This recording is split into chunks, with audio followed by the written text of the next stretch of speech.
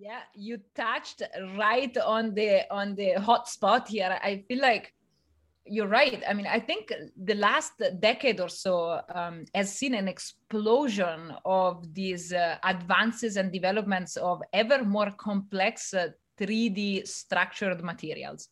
Mm. And I think, that has been made possible by advances in manufacturing. Like now there are 3D printers that can, 3D print multi-material impossibly or vastly varying scales, from nanometers to concrete, that can 3D print houses. And I think everything in between is covered, right? So we can 3D print and fabricate very complex geometries with different materials, and sometimes combining different materials. You can 3D print composites, for example.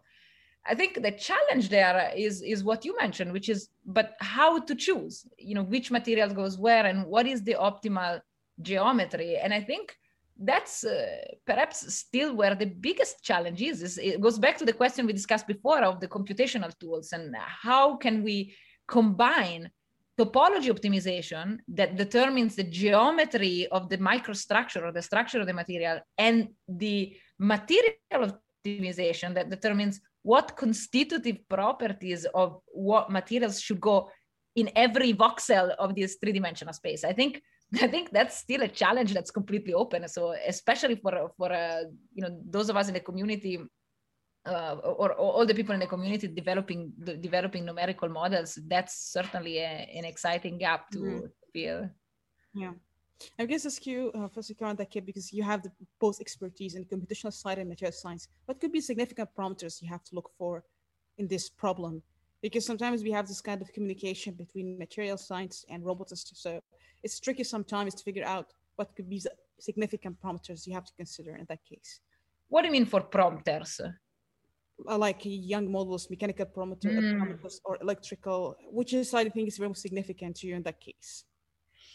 Yeah, actually, this is a question I get asked a lot, because the question is, what is it? What's maybe more of more than prompters? I'm thinking, what is the function we want to optimize, right?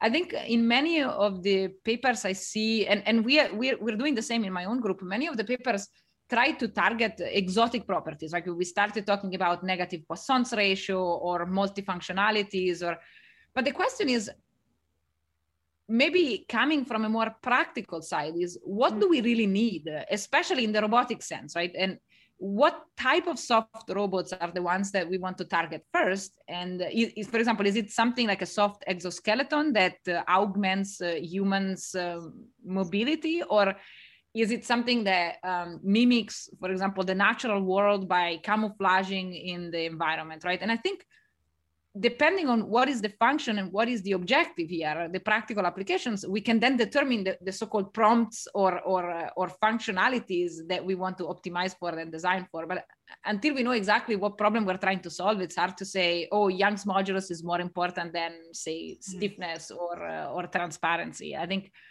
those are very much a function of the problem we're trying to solve here. Interesting, yeah. So we are curious to ask you about the geometric nonlinearities and the material nonlinearities.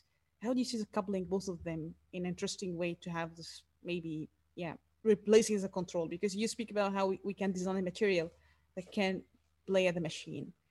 So how do you see geometric and numeric nonlinearities? You can explore them in an interesting way.